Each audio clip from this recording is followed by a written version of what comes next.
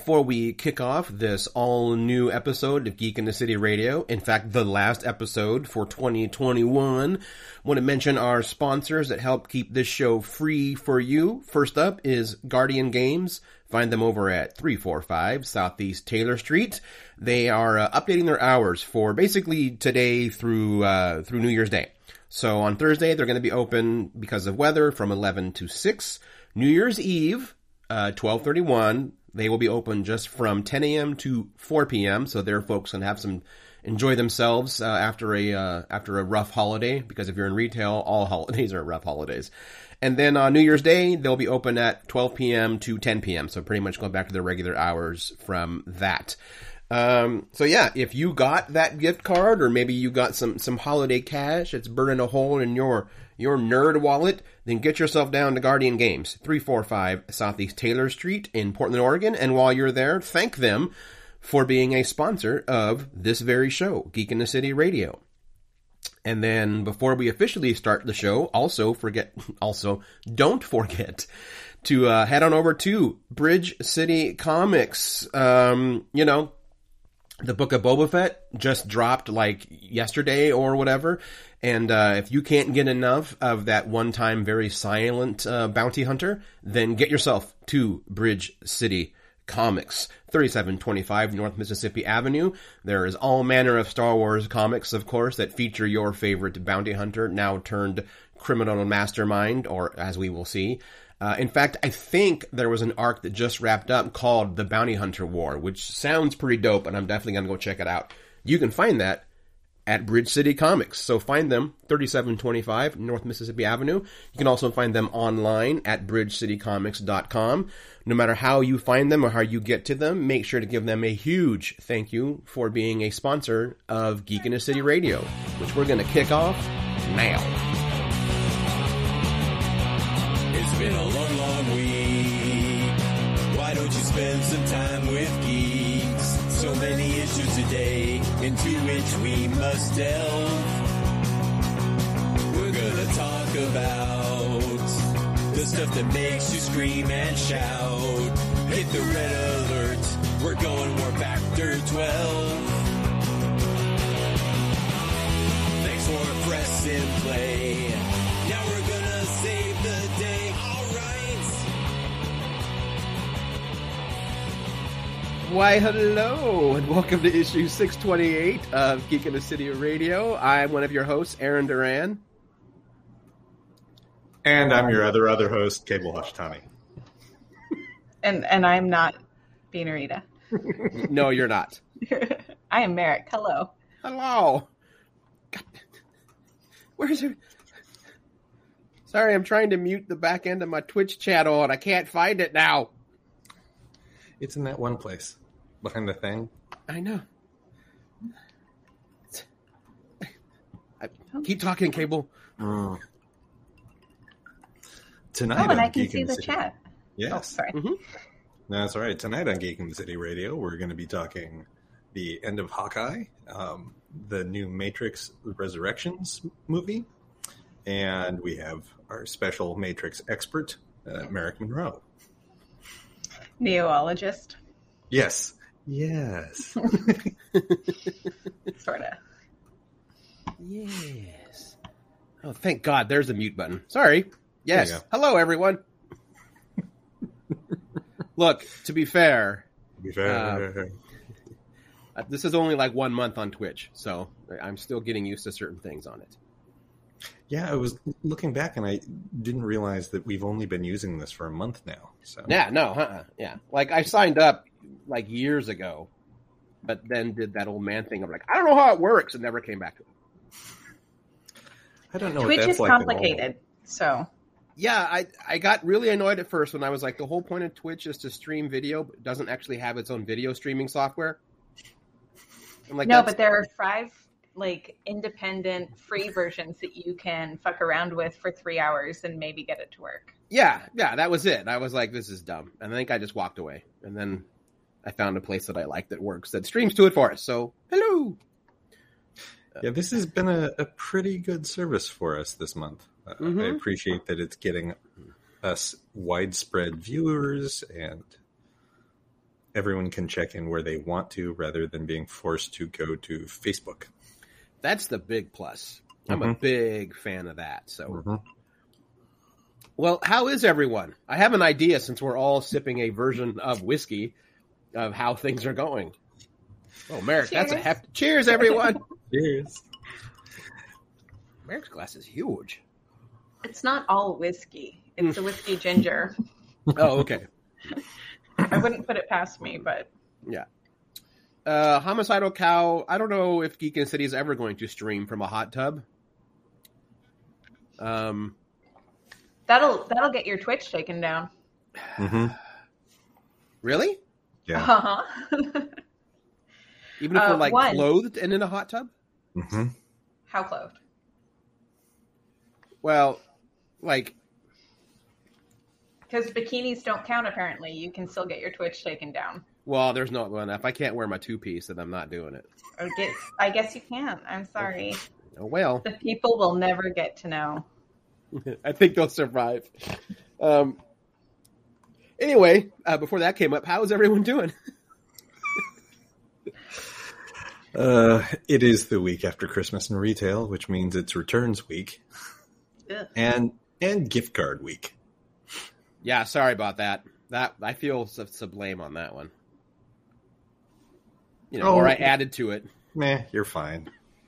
Yeah. You were the least obnoxious thing I had to deal with all week. Yay! Who returns shit to Guardian? I mean, unless it's a book they already have and like whoever didn't think to ask, I guess. Books or games that they like. Someone returned a copy of, I think it was Wingspan today. It's like, oh, they already had this, and he walked off and came back with games that cost more than what he paid, so he paid more. I'm like, this is how this is supposed to work. Great. Yeah, that's fine. Nice. Well, I guess that's okay. Yeah. That's what most returns look like at Guardian. Yeah, I'm thinking of my Walmart era years. The returns are very, very different. That sounds terrifying. It was awful. It was. Oh, sorry. You can get PTSD from retail. I mean, just straight up saying that. 100%. 100%. Yeah. 110. I can't do that. My favorite is when they would buy something on like Black Friday for a Christmas present and then want to return it because now it's the regular non-Black Friday price. And you're like, no, man, you're paying, you're getting back exactly what, but it was old school Walmart, which means if you made enough noise, they got whatever they fucking wanted. Yeah. People always think they're gaming the system when they do that. It's like, we know these tricks. One person did it, and then a company-wide email went out. Right. And it's not like that company really Walmart's going to fight you on a return. Like that's their whole shtick. Because I have this standing rule of my family is like, do not buy me anything from there. I will return it out of spite, which I got to do like 10 years ago. I felt really bad. My abuela bought me something. She was so proud of it because she knows what I wanted. I didn't tell her. I went and rebought it like at Macy's or Target or some shit. So I still gave in to the corporate machine, but I literally marched it back to Walmart. And what's wrong with it? I'm like, nothing. Well, why are you returning it? Do you have an extra? No. Why are you returning it? Spite. You can't. And it was like that Seinfeld episode. Like, you can't return for spite. Yes, I can. They're like, well, we have. And I was like, finally, I was like, look, I worked for Walmart for 5 years. It literally, this was out of Oregon at a Portland store. I was like, the picture back there is the district manager. It's the same DM that was in the Susanville one. So like, I know what he's going to say. So just, I'll hang out here. I'm not going to fight with you. I'll just hang out till you like run up the chain and they eventually say, give him his money back, give him the fuck out of the store. And to the person's credit, they went, yeah, that's fair. And they just like gave me money back. Like, if somebody told me they were returning something based purely on spite, I would not question it. I'd be like, fair enough. Good on you. Here you go. That happened to me once when I worked at Tifa. This woman came back in with like a really nice Bowen statue. And we had a rule that if you'd open any of the statues, if they weren't broken, you're like, no, we don't take them back. And I opened it and I said, is something wrong? Is it broken? She's like, no. but I found out that my boyfriend's a piece of shit on Christmas Day, so I took this away from him and I want my money back. And I'm like, I am giving you your money back, madam. Good for you. Yes. Oh. Yeah. I even got in wonder- trouble from like management, not in trouble, but like, you know, at the time, like Andrew's like, dude, why did you take this back? There's nothing wrong with it. I said it was a gift from a girlfriend and her boyfriend was a piece of shit. And he was like, fair enough. I mean, what do you say at that? Yeah, that's fine. That's great. If you look at that and your thought is, no, I would have reacted the same way, you can't get mad. Mm-hmm. Yeah. I mean, I was tempted to give her like an extra 10% just cause. Get yourself something nice. There you go. Yeah. Here's a consolation prize since you lost the boyfriend. Yeah. Here, I'm gonna toss in this hardback collection of Sandman Volume 1 too. There you go. Oh, that'd be good. Yeah. That's a good thing. So what else are we doing today other than retail reminiscing? Laundry? I- Or are we? I was trying to throw the Podcast cable. I'm like, topic. come, let's do the thing. Let's do the show thing. I I forgot Like, it's the first week after Christmas. I was seeing if, like, Merrick is now enjoying year Christmas 2 out of retail. Yeah. So That's why she has such a nice glow. it's the spite. Yeah. She's No, de-aged a little bit. I'm just going to agree that retail PTSD is real. Mm-hmm. Yeah, it's the worst. But beyond that today, we're going to talk about the Matrix Resurrections as well as the Hawkeye Season 1 kind of, not recap, but our thoughts on the whole season kind of thing. You know, so. Manju's on the table, FYI. Yeah. That's fine. Is it Hawkeye Season 1 or is it just Hawkeye done? You know, I'd have to go back and rewatch that last episode and see if Disney lists it as series finale or season finale. I got the impression it was a kind of one and done setup. That's what I thought too, but I also kind of assumed that was going to be Loki, and then that's not what they did. It's true. But there's also a lot of other Loki books, and like they didn't say which Loki, so That's true. What's more likely, if I were to trust my gut, we're going to get a Young Avengers series, since they're all like leading into that. You know, even the new Doctor Strange trailer flat out shows America Chavez. Like they're not even trying to like hint at it. Like, nope, there she is, front and center. It's her from the back, but it's her. Did I tell you a thing about the Lego set that I found out? Did I know say the it on Lego set podcast? shows the monster. It shows the monster, and I saw a review for it, and they talk about the set, and they review the minifigs. The America Chavez minifig comes with a tiny 1x1 round tile that has a rainbow printed on it. So as far as I can tell, America Chavez comes with a pride button. Makes sense, because the character's canonically, she's bi, so yeah. Yeah, Cute. her exchange with Kate Bishop in Young Avengers is still one of my favorites. I'll have to She's rewatch like, that one. Or read it, I mean. Kate Bishop says something like, "Am I the only straight person on this team?" And America just looks at her and goes, "I've seen the way you look at me, princess. You're not that straight." That's right. Oh, God, I miss that book so much. But yeah. So do we want to jump? Which one do we want to jump into first? I feel like the Matrix will be the longer of the discussion, so maybe we do that first. All right, I'm the let's- neutral vote here. Yeah. Well, let's just jump into the Matrix Resurrections. I feel like we should have special effects go right now. I know. I got nothing. I'm sitting on a desk chair. If I like pop it back, I could do some bullet time.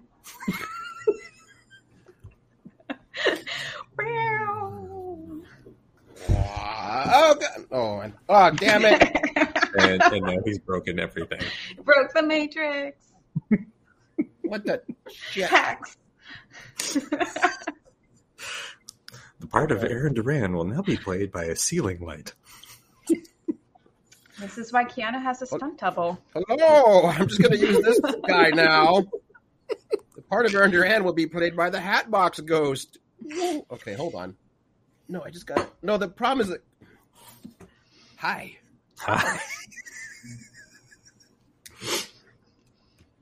That's the You're funniest stuck in a thing I've loop, seen you Aaron. do. What happens when you wear the blue glasses? See, things get all fucked up.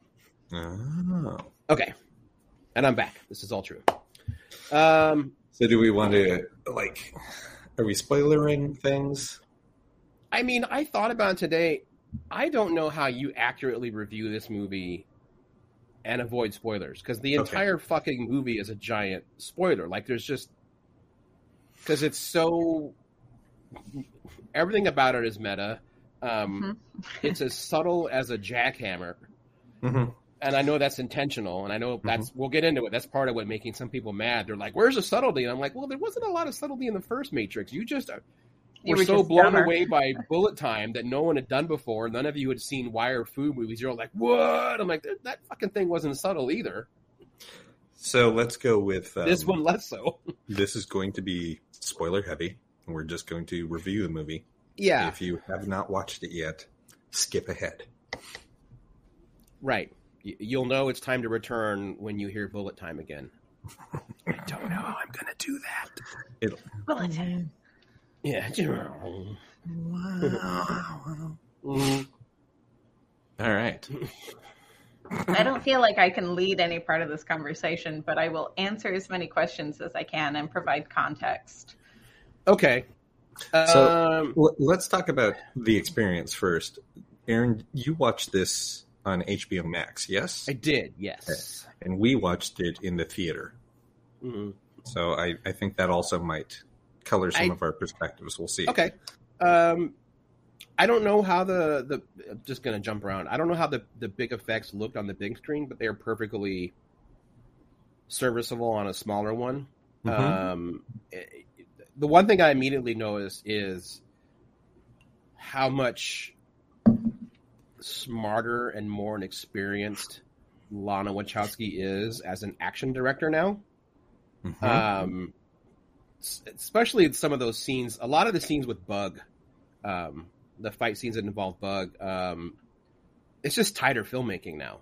It just from Bugs? like Bugs. I'm sorry, from like the straight up like technical aspect of filming really over the top action. She's just better at it now, and it just shows. You know, I think the industry as a whole has just gotten better at it. Partly because of the Wachowskis and the innovations they put into place with the original Matrix movie. Yeah, exactly. Yeah, they're no longer having to pioneer a technology. They now get to play with a refined version of what they pioneered. You know, It's pretty cool. I went into it like hopeful. I'm not a big fan of Reload and Revolution. Especially Revolution. That one, I just remember thinking, like, this just turned into Terminator 3, and I don't care. Like, I feel nothing for it. Spoilers, it was bullshit that they killed the Trinity. Like, I was like, this is all bullshit. Like, all of this is bullshit. I could just sense the Warner Brothers execs just hoarding over the Wachowskis being like, you need that fucking money now. And just, it just felt so rushed. Like, everything about it. Almost as if the Warner Brothers had said, we're making this movie with or without you. Right. Which is so fucking wonderful. We'll get to that, like the meta moments of Resurrections, which, again, I know some people are mad about it, but I'm like, no, man, like Chef's Kiss. Like, It was brilliant. That was the whole point of it. Yeah, right? And that's what I love. Like, I'm watching it because Jen was really interested in seeing it. Jen was a huge fan of The Matrix. And again, the last two like really let her down because she just loved the first one so much. So we were both kind of like cautiously like, okay, let's give it a shot. You know, we each like poured ourselves a drink and we hit play at like 9:00 at night on the night it came out on HBO Max. I was like, oh shit, The Matrix is up. And we get like 10 minutes in, and I remember Jen and I almost at the same time being like, oh fuck, this is what they're doing? All right. Like, that's not what I would have called or expected. And we were kind of doing that skeptical thing of like, another 5 minutes, we're like, oh no, fuck it, they're going all in. All right, that's the ride we're getting. Let me get ready. Let me pour another drink. Let's take this fucking ride. And, you know, it has elements to it where I was like, okay. But every movie has that for me where I'm like, okay. But as a whole, like, I was really impressed by it. I don't understand people that don't think it's good. I'm right there with you on that. Yeah, and every argument I've heard to me has been like, yeah, that was the point. Like, and then they fucking cut in scenes to the first Matrix, and it's like it's part of the video game. I'm like, right, that they can't hit you over the head any harder, you guys. We could, but short of Kevin Spacey walking in with bloody fingers, going detective, you know, it's like, sorry, crossing movie streams there. I think I brought it up a couple weeks ago on the show when we were talking about the lack of subtlety in movies, especially in the past decade. It's because movies have been subtle, and subtle doesn't work.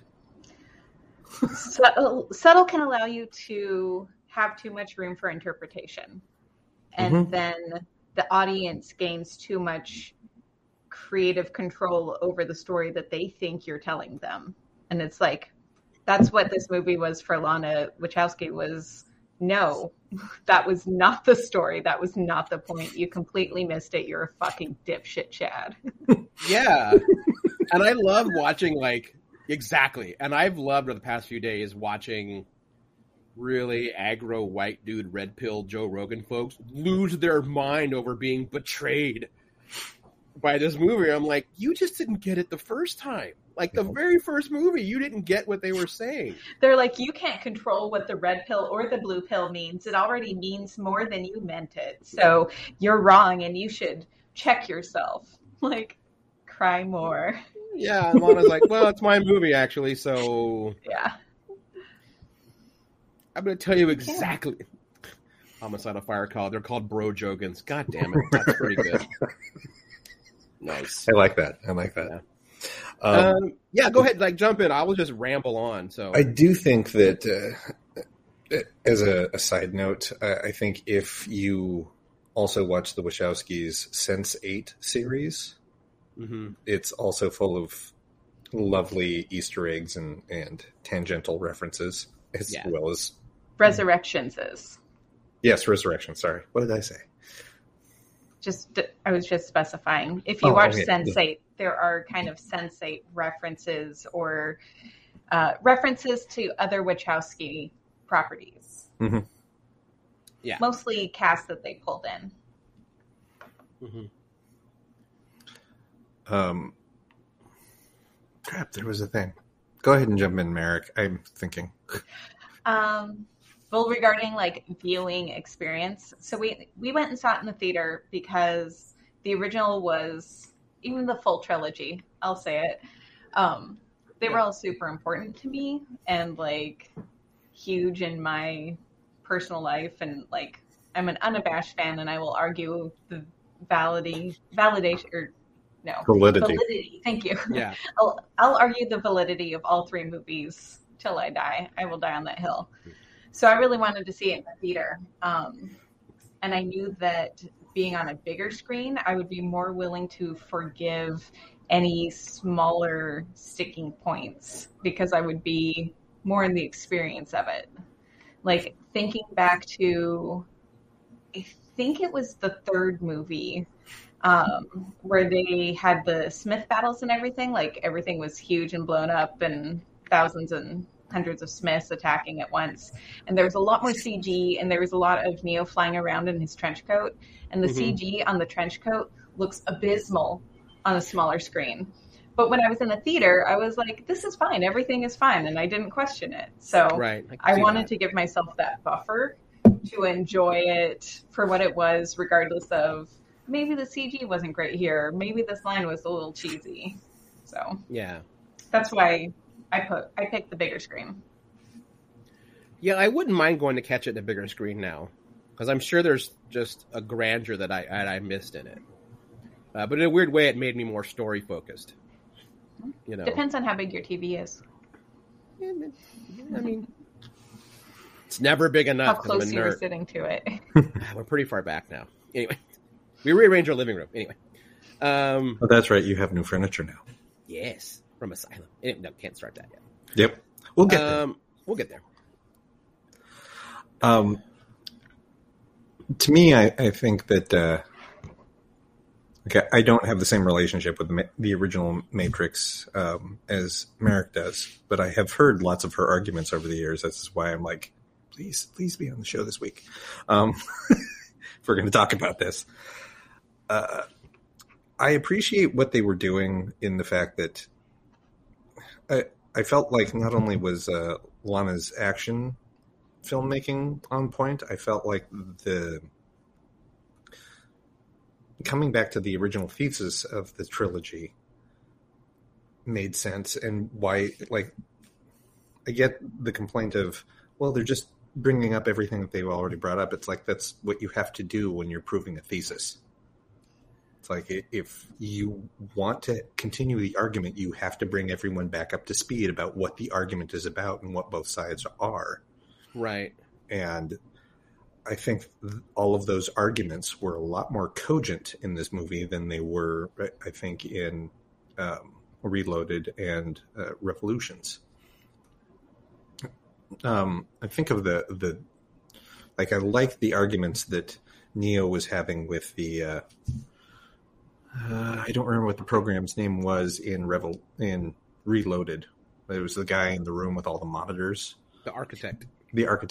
I love the arguments that he was having there, but they didn't feel like full arguments. And now in Resurrections, all of those things were coming back out of the analyst, and it's like, yep, now those arguments are very cogent and very easy to digest and start thinking about.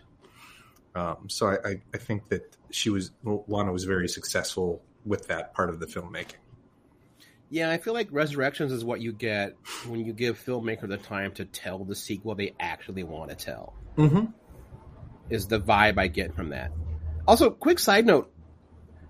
Has there been a reason why Lily did not work on it? Did she just not have an interest? Or is there I believe she just didn't want to be involved in the Hollywood mill. That's fair. That particular grindstone, that she was just over it for a minute. Okay, that makes sense. There was another Wachowski attached to this, though. Kristen? It was a Karen. I don't know who that is. I don't know either. To Google. I know. Here we go. Lily was apparently an EP. Well, I think because they both own the property to a point, so Lily has to be. Yeah. EPs, as far as I know, are just titles. It means that you don't have any power, but you get credit. Yeah, and money. Mm-hmm. Yeah. No, I guess Lily didn't EP. It was Karen. I don't know who Karen is. I don't either. Did Lily change her name? I don't know. Now we're just looking around. I'm not sure. Who? I don't know. Maybe she did. I don't know. I can't keep up anymore. There's a lot going on. There's a lot going on in that family. I can't keep up. Miss Wachowski, it might have been somebody's partner, too. Yeah, that's true. Oh, fair. All right. That's fine. Sorry for setting us down that weird-ass rabbit hole. Mm-hmm. Rabbit holes are with didn't even do that on purpose. I just want to talk about like how great it was to see Keanu and Carrie-Anne Moss like back together on screen. Mm-hmm. It was like watching mom and dad get back together again, but for like the most wholesome reasons ever. Not because they like had to because of the kids, but because like after 20 years they're like, you know what, let's do this again. Let's give it a shot again, kind of thing. I think some of it is that the language that Lana Wachowski as a filmmaker and a scriptwriter had access to, the language of our culture has changed enough that it opened the room for a lot different conversation. And by repeating a lot of what they did in the first movie in context of modern settings and modern slang, they could narrow in on current consciousness levels better.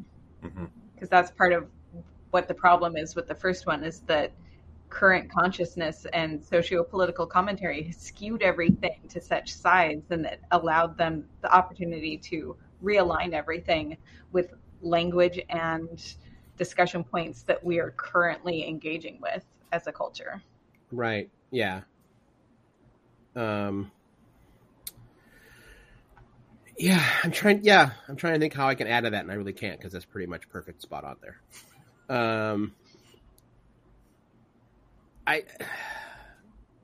I also appreciate the weird kind of shift also that in the first Matrix, it was authority and sometimes of government figures that were shown so much power, and now it's corporations and game companies that will nickel and dime you to death because they literally are going to get you addicted to their product. And it's like, we're going to do this whether you're involved or not. Like, I love the idea of that Warner Brothers just sees The Matrix as an IP, and to Lana, it's a deeply personal film. And I actually feel that way about a lot of the people involved, especially Keanu and Carrie-Anne Moss. Like, it's a really important part of their lives, and they're very protective of these characters. And Warner Brothers' attitude is always like, we want to sell action figures and video games, and there's going to be a fucking Matrix roller coaster, which I'm amazed there actually hasn't been a Matrix roller coaster, to be honest. Yep.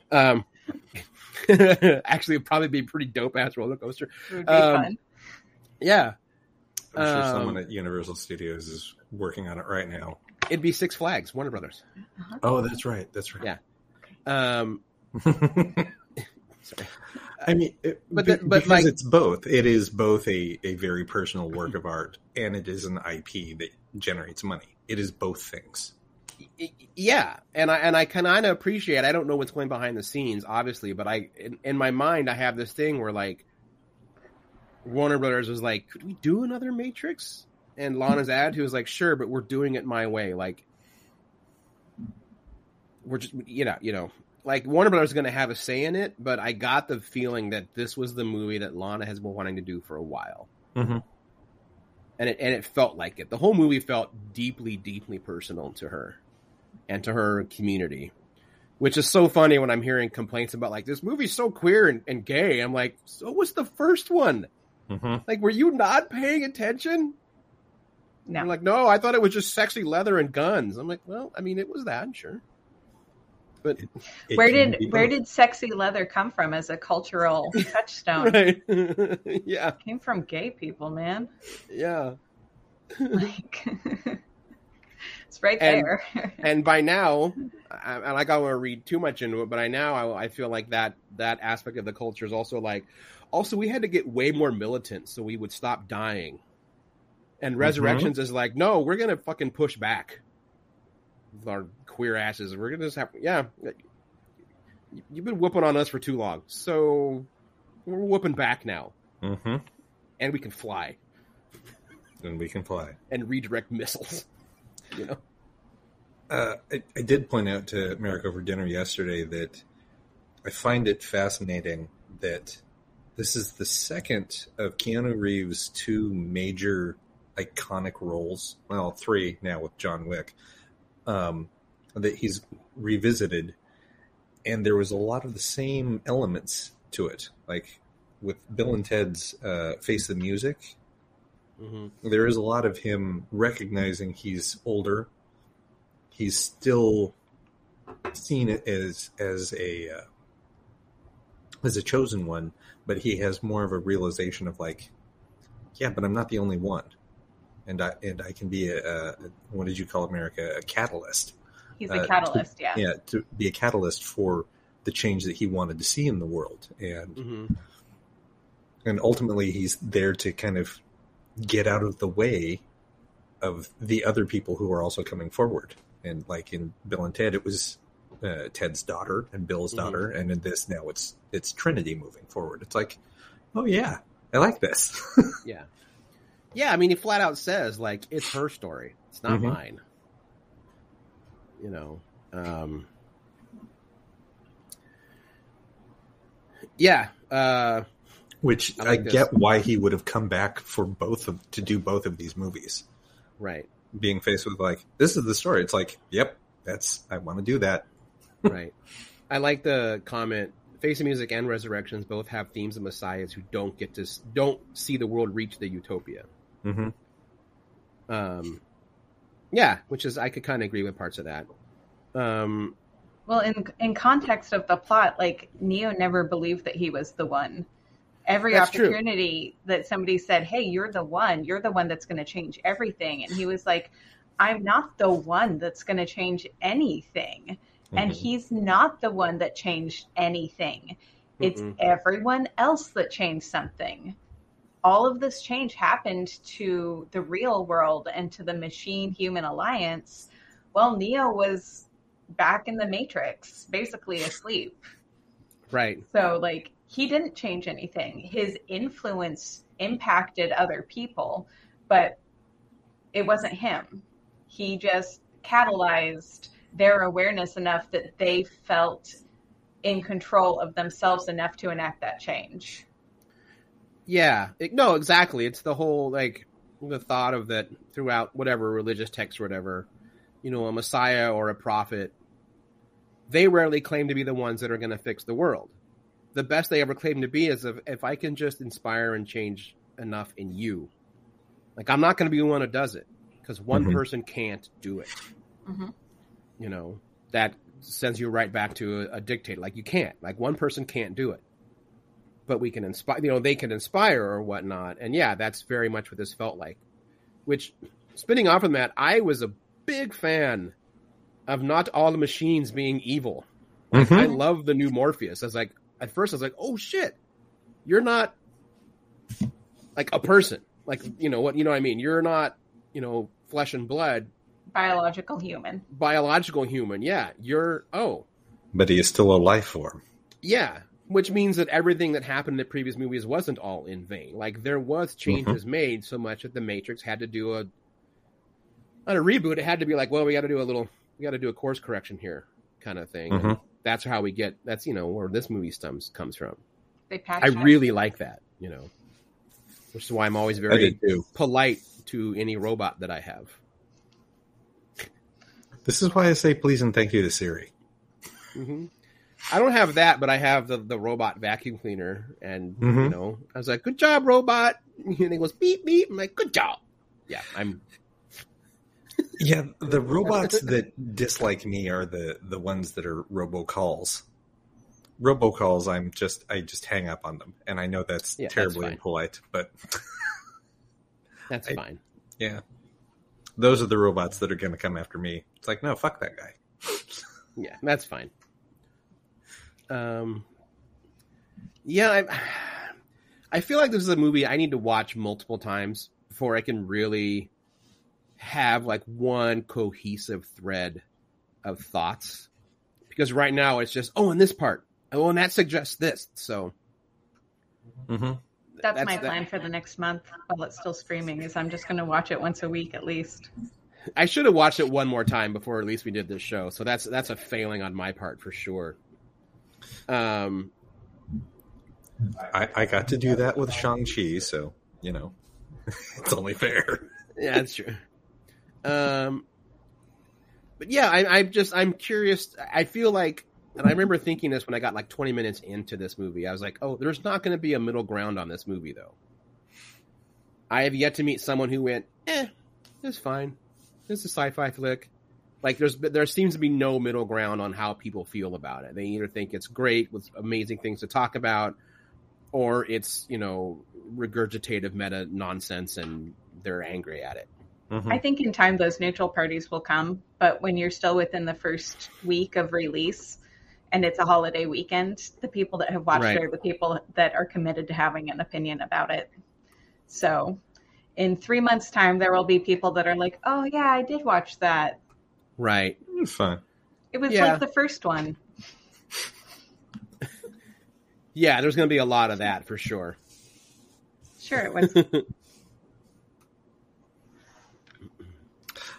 I think one of the fun things that we did is the same day after we watched the movie, we ended up watching another Wachowski movie, Jupiter Ascending, which I hadn't seen before.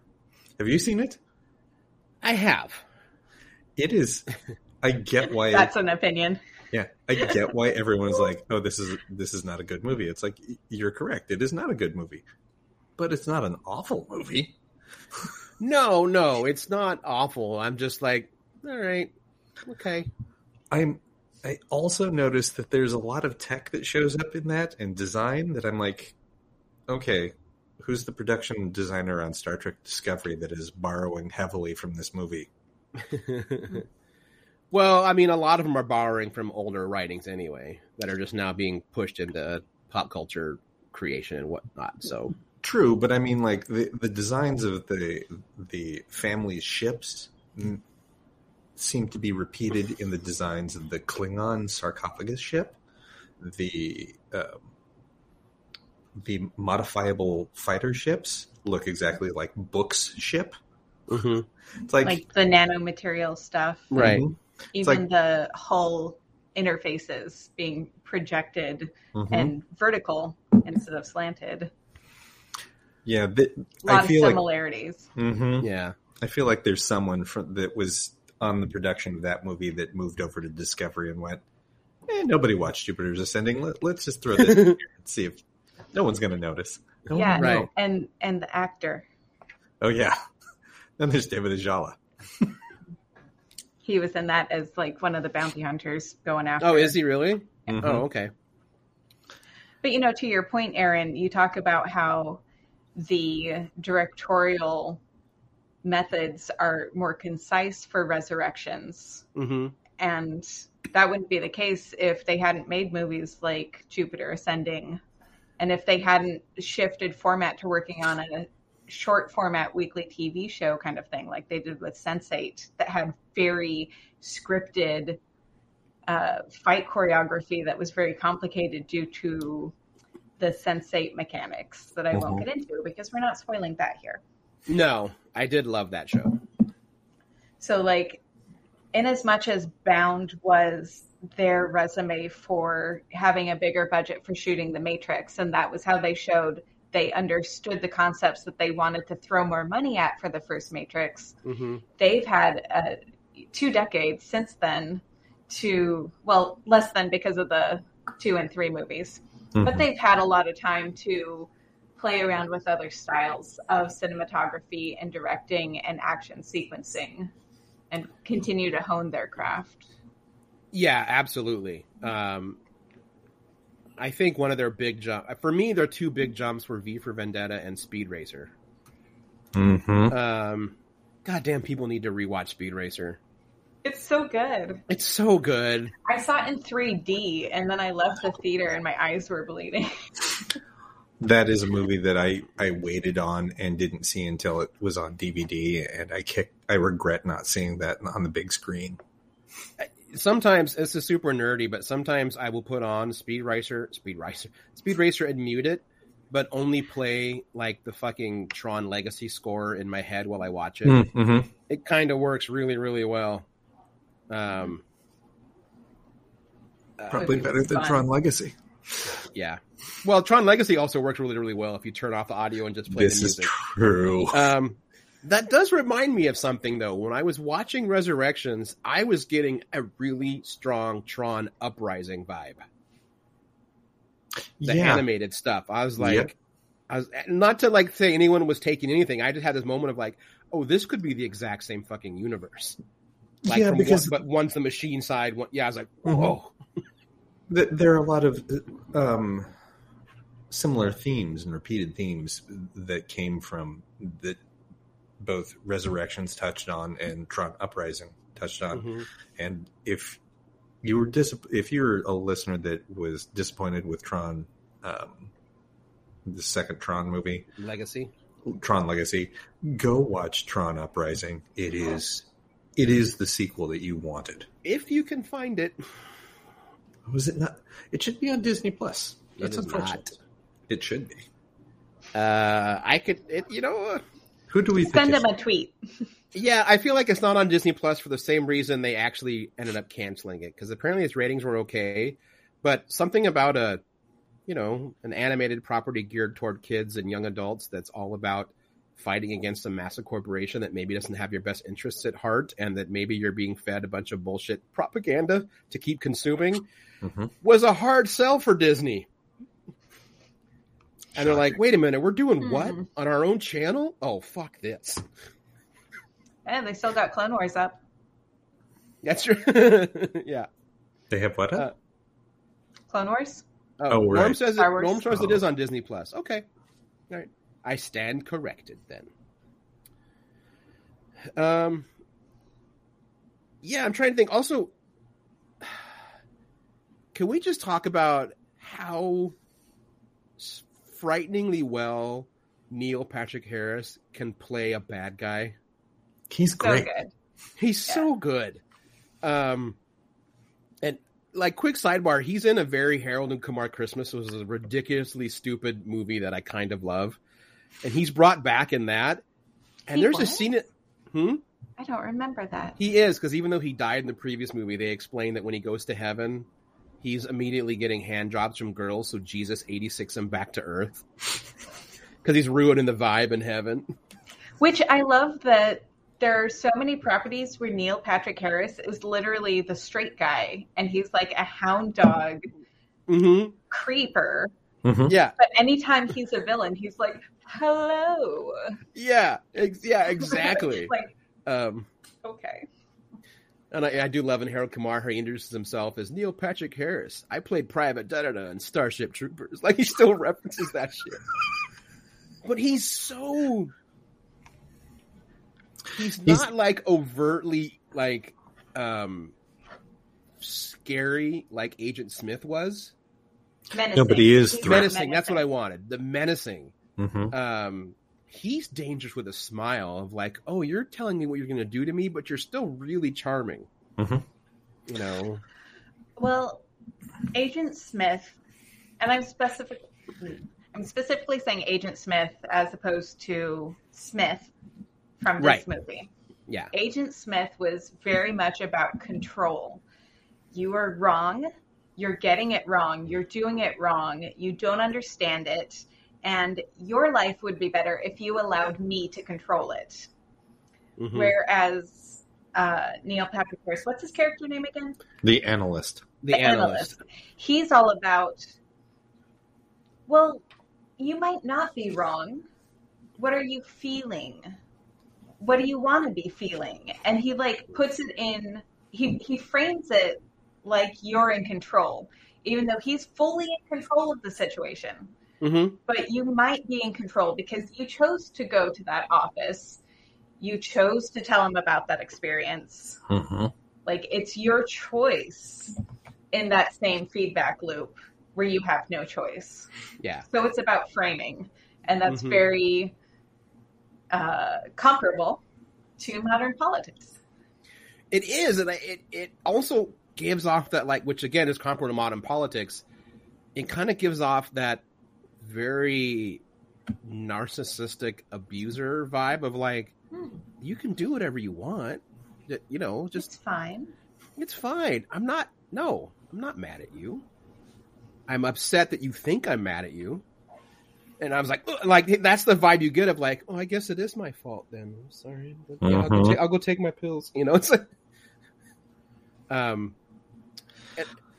overall the cast was fantastic, but everyone I thought was stellar in the movie.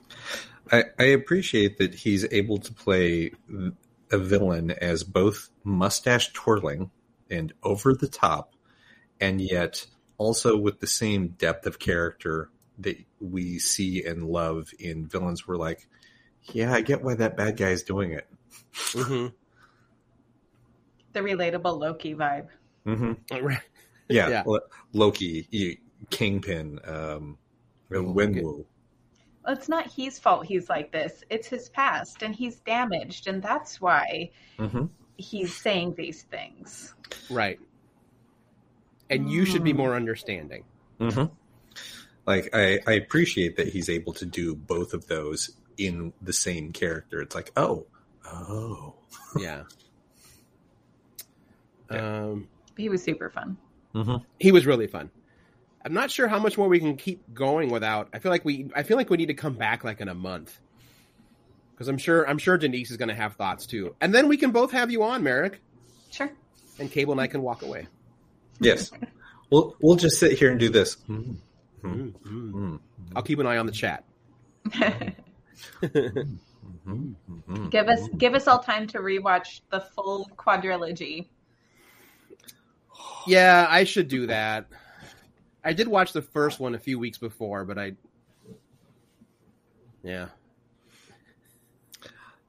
think also add in the Animatrix to that, and maybe a playthrough of Into the Matrix. Yeah, I didn't realize how important the fucking game was. Like, to this movie. I was like, holy shit.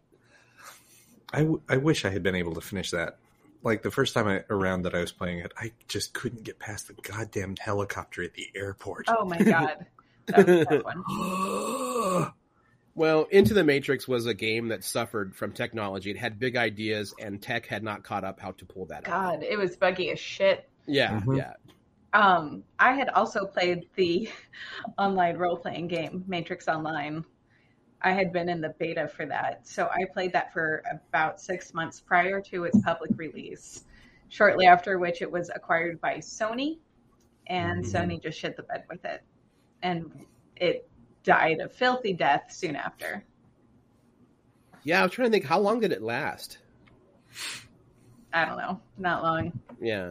Because they rolled it into, they used the code to roll into City of Heroes. Was that what they did? I think? I don't know. I stopped caring about any MMO RPG that Sony did after that, because I was like, fuck you. You ruined the Matrix. I was in it. I had my character. I could do bullet time. And then you what is it in games when all the characters are like T-squaring? Is that what it's called?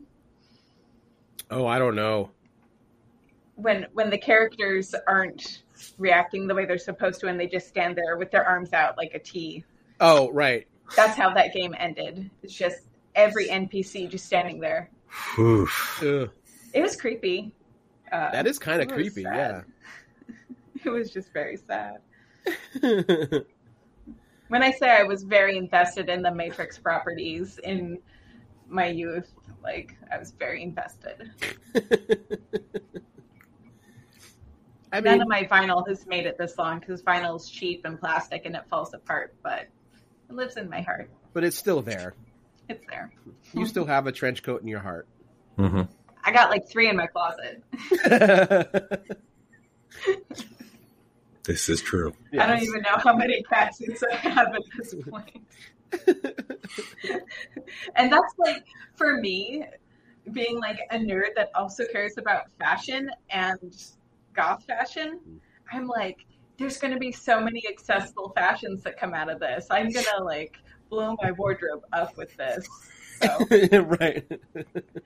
Silver lining, even if the movie sucked, I knew I had accessible fashion to look forward to. Yeah, there's probably going to be a line from, what's that company? Milk. They did the Witcher one recently. They did the Witcher one. I saw the Witcher one stuff. I didn't like that either. I was like, they look really cool. Yeah. I don't like their stuff. I think it's kind of cheesy. No? It's not for me. I don't wear graphic prints, really, so this is like the most color I wear. That's fair. So. Maybe Volante will get the license to do Matrix clothing. Could they? So many asymmetrical jackets. Do they need somebody to test it? I'm in. I'll beta test it. We'll let them go. We'll find out. See what we can do. We'll get him back on the show.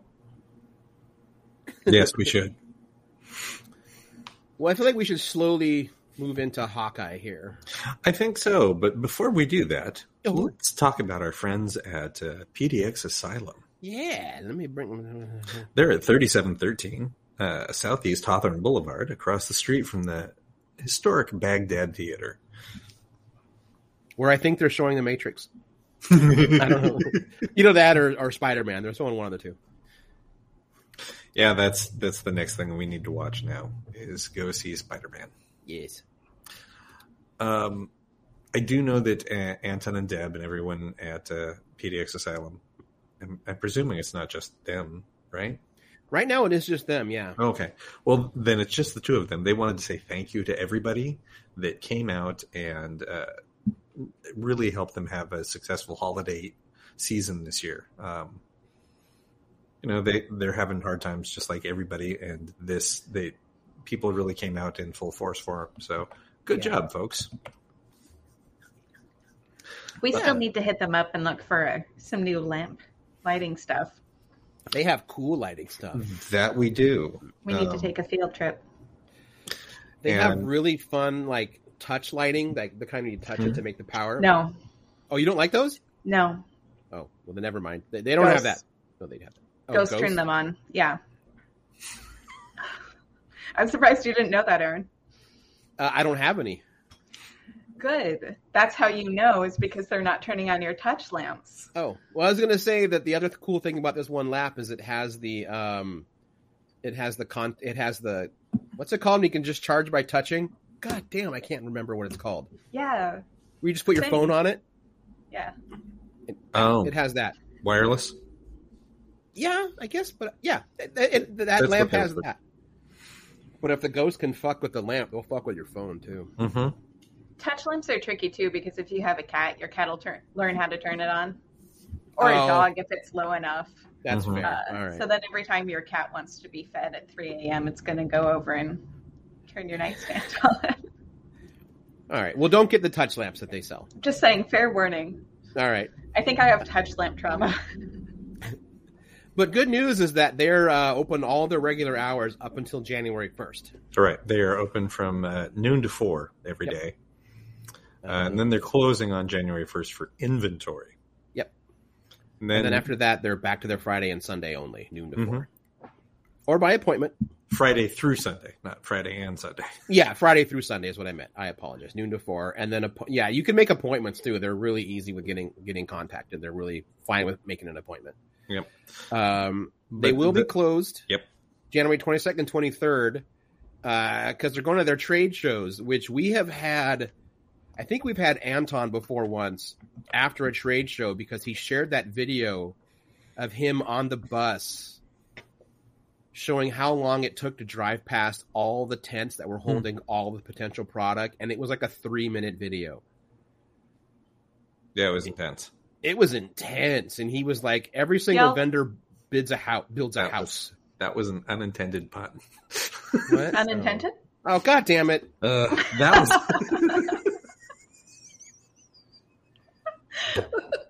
See, if you knew how I felt about puns, all of my puns are unintended. Okay. How dare you? Oh, we dare. We do dare.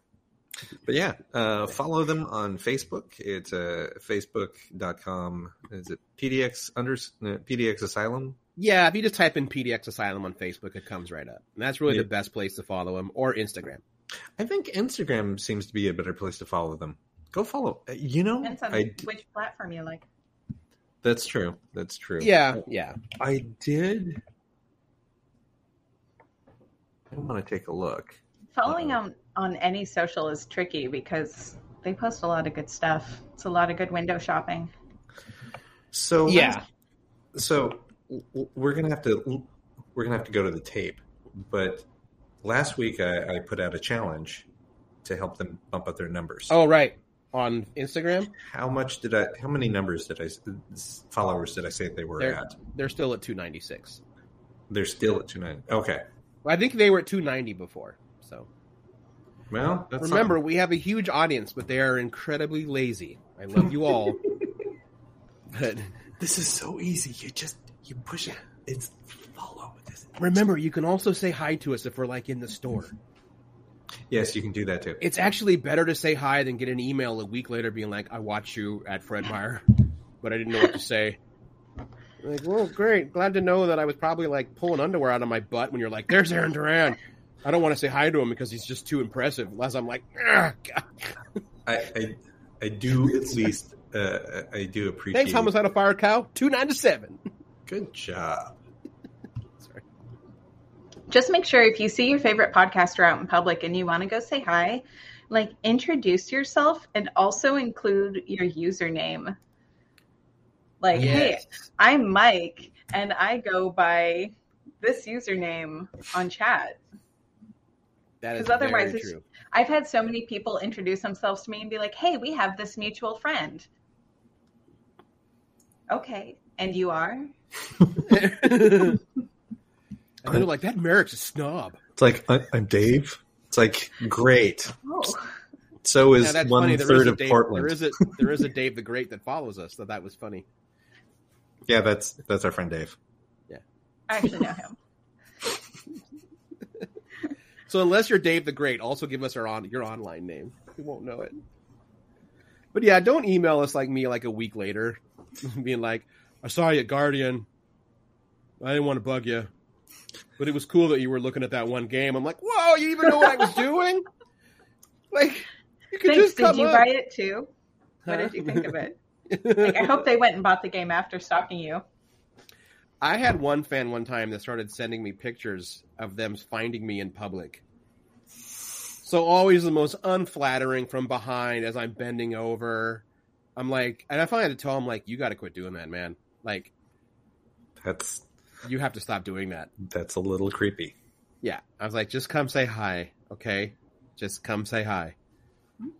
And because he would post them, he's like, I saw Aaron Duran today. And I'm like, oh, lovely.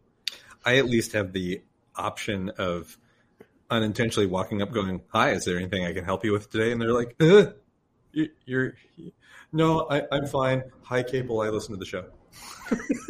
Run away. Yeah, well, you did that to me yesterday in the store. I did? Because I was just shopping and I hear, hey, I'm like, "Come." I didn't even do that. I just walked up. I stood right beside you for a good 45 seconds before you noticed I was there. You don't trigger my spidey sense. I don't trigger most people's spidey sense. God, He's not menacing. guess that's true. Unless he's trying to be. Right. It's like when my sister was like 5 and she'd have nightmares and want to crawl into bed with me because she had a nightmare and I'm her big brother. Instead of just waking me up, she would just stare at me until my subconscious went, we're being stared at. Cable's niece does that. Yes, she does. Yeah, it's not creepy at all. Nope. It's great. Megan, what are you doing? I crawl into bed with you. I had a bad dream. How long have you been standing there? Till you woke up. I go, okay, go ahead. And then she spreads out, and I end up sleeping on the floor. Yep. Anyway. Yeah, my niece has done that to me a couple times, and the only thing that gives her away is she eventually starts giggling. Yeah. It's like, Which, I mean, also terrifying. Mm-hmm. Mm-hmm. Oh, shit. Asylum. Check them out. 3713. We got to close that ad. I figured that was, if you didn't, I was gonna, so. All right, there you go. We're good. Thanks, Anton and Deb. Hawkeye. So, Hawkeye. Fuck, I loved it. I thought they stuck the landing perfectly. It did everything that it needed to do. Yeah. Everything. Like the fight between Yelena and Clint went exactly the way it should have. I think that for me, the two big surprises were I didn't see another fight coming in between Kate and Yelena, and now all I want is a Black Widow Hawkeye movie with those two. It was so good. It was so great. I like how you did that table thing. Yeah, but then you punched me and kicked me in the gut. Yeah, that was a good I one. love the episode before. Quit making me like you. I can't do that. And I know Bean thinks her accent's a little over the top. I don't care. I kind of think like it's that it's supposed to over the be. top. You think she's doing it because this is what she thinks Americans think Russians sound like? Yes, I do. Like, Yeah. having watched the assembled episode for Black Widow and listening to her talk, I'm like, oh, right, you're British. Right. I keep forgetting that. Yeah, but it was... I think she's definitely overplaying it and trying to match what David Harbour was doing with his Russian accent. With his over the top. Yes. But yeah, I think just Hawkeye just landed it perfectly. I love that, what's his name, the swordsman, wound up not being a villain. Mm-hmm. That was they legitimately surprised me with that one. I was like, oh.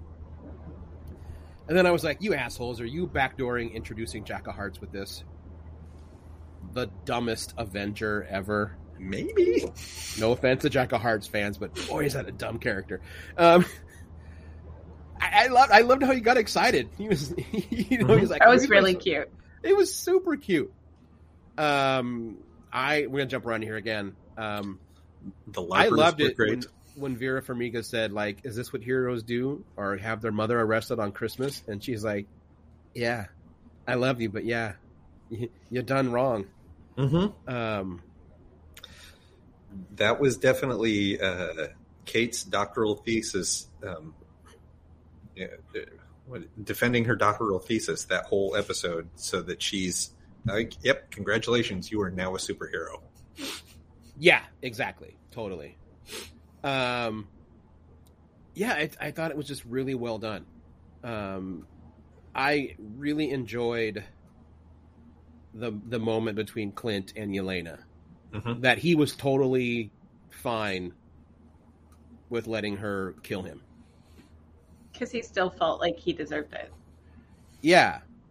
And yeah, exactly. He felt like it's definitely deserved by himself. But I love the end where he's like, she always talked about you. And I know there's some folks like, when do we ever see that happen? And I was like, well, you know what? They were always referencing Budapest, and you never once saw that. So you don't need to see every single thing that they reference because they're building upon it. So, whatever. Jeez. Whereas in contrast, we actually get to see, like, Kate and Yelena can now go, hey, remember that time at Christmas in New York? It's like, yes, we all saw that. We know what they mean. Yeah. If I had one little bummer, I was really hoping that Yelena was going to get invited to Cliff Barton's house at the end too. I was like, I know it would have been sappy and too much, but like that'd have been cool to see her with them. Just this dysfunctional, the dysfunctional Avengers. None of them have powers. Yep. Kind of thing. I think her invitation is there. I think that's got to be a separate visit. Yeah. I like that Linda Cardellini was apparently Mockingbird at one time for S.H.I.E.L.D., which does not negate the Mockingbird from Agents of S.H.I.E.L.D. because names get reused all the time. I don't think Bobby Morse is ever called Mockingbird in Agents of S.H.I.E.L.D. No? But are they called Agent? She's just called Bobby Morse. Oh, okay. That's fine. I mean... So... Yeah, there's that moment between Kate and Clint that really kind of is what helped stick the landing. Is when she finally tells him, she's like when I was a kid, like aliens are here and there's gods fighting, and there you are with jumping off a building with a stick and a rope. Mm-hmm. And I was like, oh, in a weird way, it kind of made me care more about Hawkeye. Because I didn't dislike the character, but I was always like, yeah, I mean, you're Hawkeye. He's just Hawkeye. But you forget in context of seeing him do all these spectacular things with all these other spectacular people, and it's easy to forget, he's still just a guy. Yeah. Who's barely even wearing body armor. Right. He's just very skilled at a very specific thing. Mm-hmm. Right. Which led to probably my favorite line in the entire fucking series. When they're having the big fight in the Rockefeller Center, and he shoots that one arrow, and he pops one of the bros, and the bro goes, "Good shot," and he says, "No shit." Just the idea of like this one bro telling the greatest archer in the world, "That's a good shot," and the answer is like, "No shit." Like, this is what I do. Really, you got to comment on it? Just delivered. This is my thing. This is my only thing. Delivered perfectly. Mm-hmm. I loved him in the tree with the owl. I thought that would be cheesy, but it made me giggle. I would have loved it if we look at it and be like, hey, I'm Hawkeye. And the owl would have gone, who? Because I'm a dork. Yeah, they just nailed it. Like, the whole way around. I really enjoyed Kate getting to fight the Kingpin. Getting her ass kicked by Kingpin until she did her tricks. which is what should happen because it's Kingpin. You know, because nobody knows that he's wearing full body armor. Yeah, under his Hawaiian shirt. Mm-hmm. That was apparently his choice. He went D'Onofrio. through. Yeah, D'Onofrio went. This is what I want to wear for the show. So it's actually from a Spider-Man arc. Mm-hmm. Yeah, he read a bunch of stuff with Kingpin story arcs and specifically wanted to pull that in. Yeah, I think it was like family issues or family matters. Family issues? Yeah, family something. Yeah, I love that he has his cane back. Mm-hmm. Big ass diamond cane. So great. I also realized by choosing that outfit, and given that this was a holiday, he was reverse Santa. He was all white with red trim instead of being all red with white trim. It's like, and no hair at all. And no hair. It's like, oh, that's really good. Fuck, D'Onofrio was terrifying as Kingpin. Mm-hmm. He's wonderful, and just even that part when I think it was the episode before when he's telling Kate Bishop's mom, he's like, "I really urge you to reconsider this decision." No, it was all the same episode. Was that the same episode? Yeah, because he's only a photo in episode 5. Oh my god, you're right. Yeah. It's the whole. He's the whole enchilada. Yeah. I liked Echo's pseudo face turn, which we kind of knew was coming because she's getting her own series. Mm-hmm. So I really enjoyed that. I'm looking forward to where the Echo series goes. If you think Kingpin's dead, you have not read comics or watched a soap opera once in your life. If it's not on screen, it didn't happen. You know what? It's Kingpin. Even if it is on screen, it didn't happen. We're in the universe where the Punisher got shot however many times. Like, you can shoot Kingpin once. Yeah, right. Yeah, he'll be totally fine. Yeah, he got hit by a car and got up. Yeah, right. He got blown up by trick arrows, and he got he's fine. Yeah, he's fine. He's going to be back to be evil. Don't worry about it. I don't know in what series, but he's going to be back. He's going to be evil again. No, it's fine. Maybe when they bring Daredevil back to Disney Plus, he'll be back. I like him just being a potential looming threat in anything and everything. Yeah, I like if your series is all connected to New York, like Kingpin could ruin your day at any moment. Sure. Like, I love the whole thing, like, don't upset the big guy. Don't get in the big guy's way. It's fine. Kind of thing. This might have, like, jumped to one of my favorite Marvel Disney Plus series. Mainly because I was getting kind of burned out of everything being the end of the world. Mm-hmm. And this is just a personal story. It's Clint trying to help this girl. Story. Yeah, it was Clint trying to help this girl that was trying to help someone and was in the wrong place and had a picture taken of her at the wrong fucking time. Mm-hmm. Yeah, it's great. I love that kind of shit. So that Same really with the dog. Yeah. Oh shit, Indigo's correct. He's probably going to show up in She-Hulk. Oh, that would make sense. And Miss Marvel. Yeah, right. Yeah, that totally makes sense. Well, Miss Marvel is from New Jersey? Yeah, which means like she's not the Picknets. I mean, yeah, but her whole thing is she lives in Jersey City.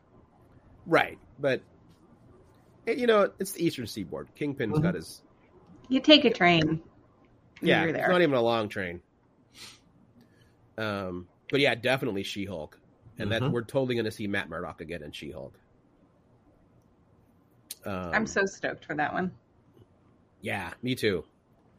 I am curious how they filmed the fight between Kate Bishop and Kingpin, because I don't know how big Vincent D'Onofrio is, but I think Haley's like 5'10" or 5'11".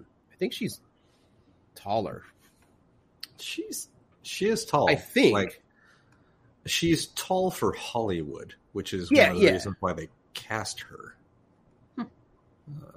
Oh, she's 5'8".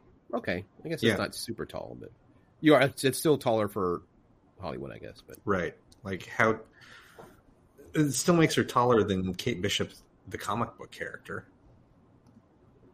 Yeah, because Indigo says she's as tall as Renner. Okay, I mean it's fine, and that they didn't try to change that, which was cool. Oh, good Lord, I didn't realize Renner was born in 1971. Okay. How tall is Vincent D'Onofrio then? Oh, now that's true. We gotta. I mean, there was clearly like some camera tricks involved and whatnot, but plus he's just imposing. Mm-hmm. Some backlighting and some uplighting, and that adds a lot of looming threat. yeah. Oh, he's 6'4". He's a big dude.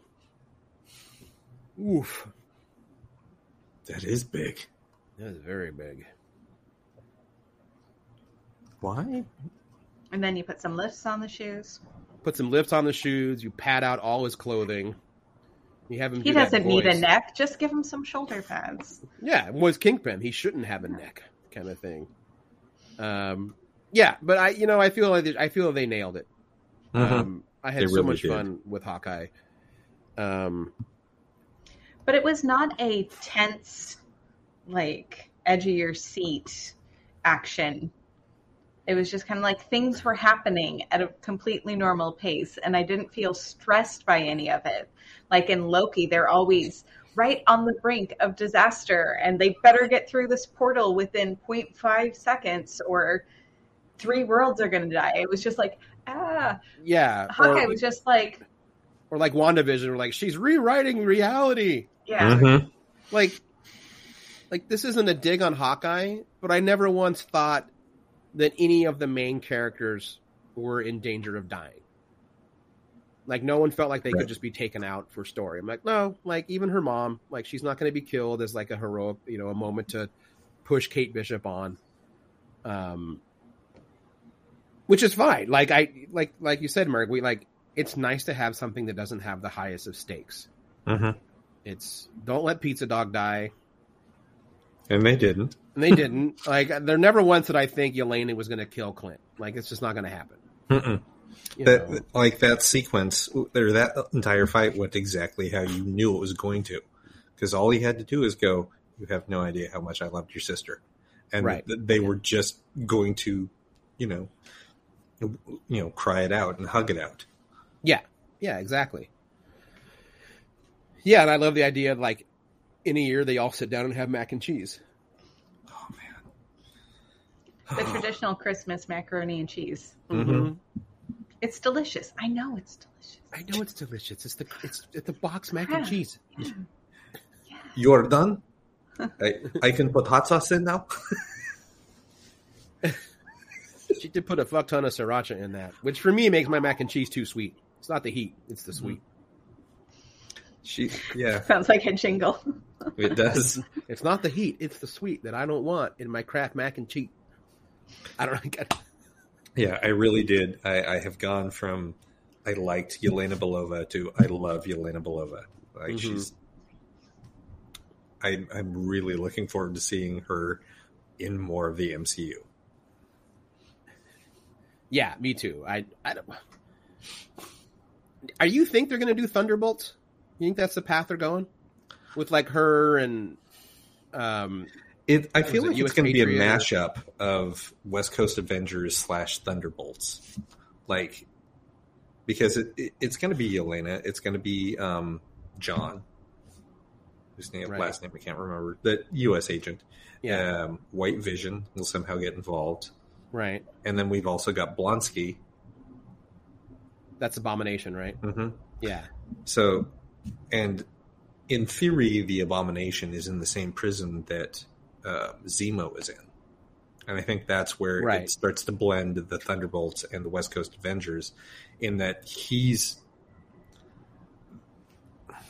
somehow got to get involved with this, which is antithetical to who he is, because he's like, I don't want to have anything to do with you superpowered fucks. Yeah, but I also could see Zemo being like, you know what, the fucking government's going to build this team whether I think it's a good idea or not, so I'm going to keep an eye on them, like, to make sure they don't do, like, Avengers bullshit and level a city, in the name of saving the world, because that's kind of his jam. Yep. Yeah. Indigo, the Abomination is not running free. After his cage fight, Wong takes him back to his cell. I assumed Juan took him back to the raft. He did. Yeah. That's what you see in the background is the cell that's on the raft. Yeah. He's like, I thought you were going to pull your punches more. Are you going to start doing that like we've talked about, Emil? Inigo says it better be the Defenders. I mean, I don't see why they can't bring the Defenders back. I mean, spoilers, I think all of the Netflix shows are getting absorbed. Because this is the same fucking Kingpin. People are like, oh, he's acting a little different. Like, no, it's the same Kingpin. And I kept looking for that, and he's not. He's not a different version of the Kingpin. He's not lighter. He's not funnier. He's not less scary. He's the fucking Kingpin from Daredevil. Yeah, and everyone knows Matt Murdock has a cameo in No Way Home. Like, they've mentioned it. Oh, every cameo that everyone has rumored, we know is in that movie. Like, I don't think that is spoilers at this point. The thing that we're all looking forward to see is, how did you integrate it into this movie? Yeah. And it's how great. did you pull these people in? When I you want to see see it, that. when you see it, you're gonna like it. It's great. It totally makes sense.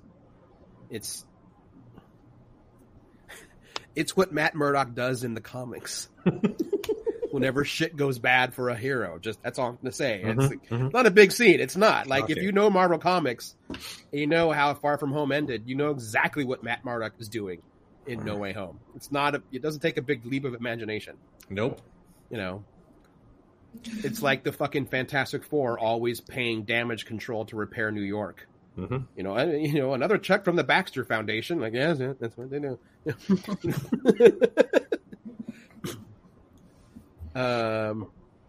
That's true. Indigo, damage control is back because of Hawkeye, which is pretty sweet. Oh yeah, that's right. Yeah, that's kind of cool. They just start cleaning everything up. Yep. Yeah, Hawkeye was pretty great. Like, I don't have like no notes as the people say. I think the Easter egg of having the musical number at the end was great too. It was great, and I love how even that musical number completely acknowledges the fact that no one, even in the MCU, gives a shit about Hawkeye. They're like, "There's Hawkeye." Like, the character they made up for the musical has a bigger part in the musical. I like to imagine that we return to the musical at the end because it's Yelena sitting in the audience watching it. And she's just sitting there just like... He's a horrible Natasha. Are you seeing this? Like, they did not do that. My sister could do that leap so much better. That is not my sister's pose at all. That's not a pose. That's not how she does that. Oh no, that half flip is awful. No. I get was up it, there. Was it in Black Widow when Yelena does the landing? She says, "You got me doing it too." Yeah. You are a total poser. It just brings it back, that fight between Kate and Yelena. Through the building. You know, and fucking Kate. They do that a lot like, in this series. They do a lot of horizontal choreography. Yeah. Which was fun. Ooh. Now I'm getting a big echo from you. That's weird. Sorry. No, I don't know. Like, it just appeared. That's fine. I'm getting close to the end anyway. It's been ebbing and flowing for some reason on my end too. Like, I'm getting echo of myself. So yeah. Speaking of Echo, the woman who plays Echo, I really love her performances. She really sells the pain and conflict on her face. Like, she just sells that so well. Aquila Cox, is that right? Yeah, that's a great name. Yep. Yeah. Alaqua Cox. Yeah, I appreciate that they really went. No, we need a indigenous native actor who is also deaf to play this role, because that's what she is in the book. That's what we need in an actor, and they found one. Right. Who also was like, "Oh yeah, I want to learn to fight. That'll be great." Oh yeah, she was all in. I read somewhere that someone thinks that she didn't shoot Kingpin; she fired the gun next to his ear to deafen him. And I was like, A, that's not what's going to happen, and B, by saying that, you're suggesting that a physical disability is a punishment to give upon somebody. I was like, that's a really shitty take. Just think about that before you speak again next time. And then they called me a woke asshole. So, and then I blocked them. Whatever. Yup. Yeah. I don't think that she would shoot to injure. No, she would either commit or not. Yeah, I guarantee she put the gun right to his heart, but he's wearing that bulletproof Hawaiian. Hawaiian. What's that dude's name? Melvin? Hmm? Melvin? The one that makes all the armor for him? Hmm? Yeah. Oh, I think yeah. so. Yeah. Good old Melvin. Yay. So, yeah. I guess that's, do you guys have more thoughts on Hawkeye? I did want to mention that Merrick made an observation about the LARPers that I really liked. I love them. They're great. That one of the main reasons why they switch into their costumes while they're trying to lead people to safety is they were like, "Is it time? I think it's time." Mm-hmm. Yeah. The whole concept that every civilian in the MCU is now trained to listen to people in costumes. Yep. It's like, oh, they must be a superhero. I'll do what they say. Yeah, they're wearing armor. I'll do exactly what they say. Because initially, everyone running out of that building, it was just, like ants with no trail to follow. And as soon as they switched into their LARPing gear and started doing the training that they're actually equipped with as civil responders, sort of a thing, and they're like, let's go this way, keep it going. Come on, let's move along. And everyone's like, oh, yes, these people in Viking costumes, they know what we should be doing. Yeah. I do love the idea that ever since the first Avengers movie, New Yorkers are just now hardwired to be like, costume means Avenger. That's just what I think in my head, and I will do what they say because they're going to keep me alive. It's kind of great.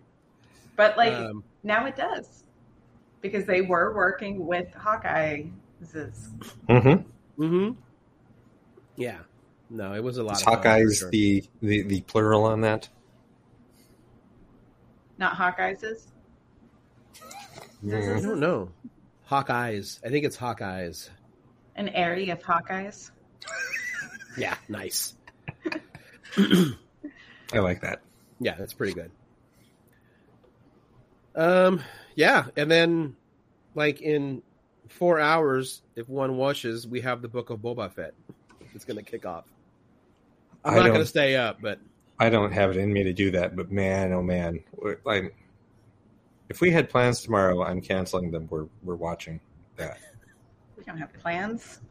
We never have plans. No plans anymore. I was talking to folks at work today going, if I went back in time and talked to preteen Cable, who had just watched Empire Strikes Back and fell in love with Boba Fett starting then, and went, so here's the thing, Boba Fett's going to get his own TV series, and he's going to be played by a Pacific Islander, and his partner in crime is going to be a Chinese American, and I've gone, you're full of bullshit, old man. Also, where's your hair? Also, hey, remember way back in the day when they first showed Jango Fett and they altered Empire Strikes Back to be his voice, that every fanboy was fucking furious about that, and now they all just can't get enough of him? I would love to go back and be like, you guys just don't realize how cool of an actor this guy is. You just shut up. That circles back to the premise with the Matrix and all of the dudes trying to control the narrative and being like, no, you don't understand what this is about. Only I understand it. And I'm the only true fan that can determine the best course of action for this character. No. Yeah. No. No. You don't You get to don't have know it. what's best. No, you definitely don't. You only know what you want, which is valid. Want what you want. Go write some fanfic about it. That's true. If this is not, and this could be with any fandom right now, I'm thinking especially Star Trek stuff, they're like, this is not Star Trek. Well, it is. If it's not what you like, go write your own fucking Star Trek. No one's going to show up. It's not like Emperor Star Trek's going to knock down your door and burn your computer for writing your horrible fanfic. Emperor Star Trek. It's fine. They're not going to do that to you. If you think Trek ended with Next Generation, then just watch that again. And then go read all the next and complain about it. Yep.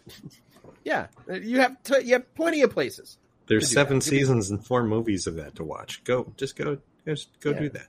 Yeah, and 2 of the movies are good. 2? I like Insurrection, damn it. I don't hate Insurrection. I enjoy Insurrection. It has a deeper message hidden behind horrible jokes. Yeah. I found Generations tolerable until I saw Family for the first time this year, and now I'm really angry at that movie. Oh, yeah. Right. Yeah. That was my issue with Generations too. Yeah. Yeah. It's hard to like that movie. It's like you killed that family. Yeah. For a line of dialogue. Fuck you. Yeah, there's no reason. It's just to hurt Picard. Mm-hmm. It's dumb. It's dumb. Yeah. There are other ways that could have been relatable. Yeah. Lazy, cheap. I'm angry. Yeah, anyway. Yes. You gonna cry about it? No. I'm gonna go write fan fiction, retcon the death of... Although that could actually happen in Picard Season 2. We know there's a lot of timey-wimey Q shit going on. He'd be like, you know what, one thing else I want to fix? You know what? I think Renee should beam to Starfleet Academy instead of his father taking him on a fucking shuttle that blows up. How convenient. Well, I think we should wrap this up. Merrick, thank you so much for joining us. Yeah, thank you. It was great to have you. We do need to have you on more often. Well, we'll have a Matrix watching party and keep all that info fresh, and then bring Denise back into the combo. Yeah. We'll and then she and I can talk about goth shit. Mm-hmm. Yeah, that sounds like a perfect show. Yep. End of January? I'll just kick back and drink, literally, and just keep an eye on the chat. That's all I'm going to do. Yeah, I think this will be the view of me on the show that week. I think it's streaming through the 21st of January. Yeah. So once a week at least. Just power load it. Just have it on. I've got 2 monitors, so I'll just put it on in the background and take notes, awesome. Make comparisons. As Indigo says, annual goth shit week is what we could start. Mm-hmm. You could do that. I have some outfits I could pull that off too. Oh, there's Irma. Where'd she go? Yep, there she is. Sleepy Irma. Good night, Irma. And with that, good night, everybody. I'm Aaron Duran. And I'm Cable Hashtani. See? I don't know if I'm Cable, supposed to it's talk the only Yeah, one it throws everybody out. Damn it. It's even weirder when you're on and I have to do the pause at the very beginning. So wrong. Sorry. Merrick, thank you for joining us. This was awesome. Thank you, Merrick. All right, well, goodbye, everybody, and we will talk to you next week.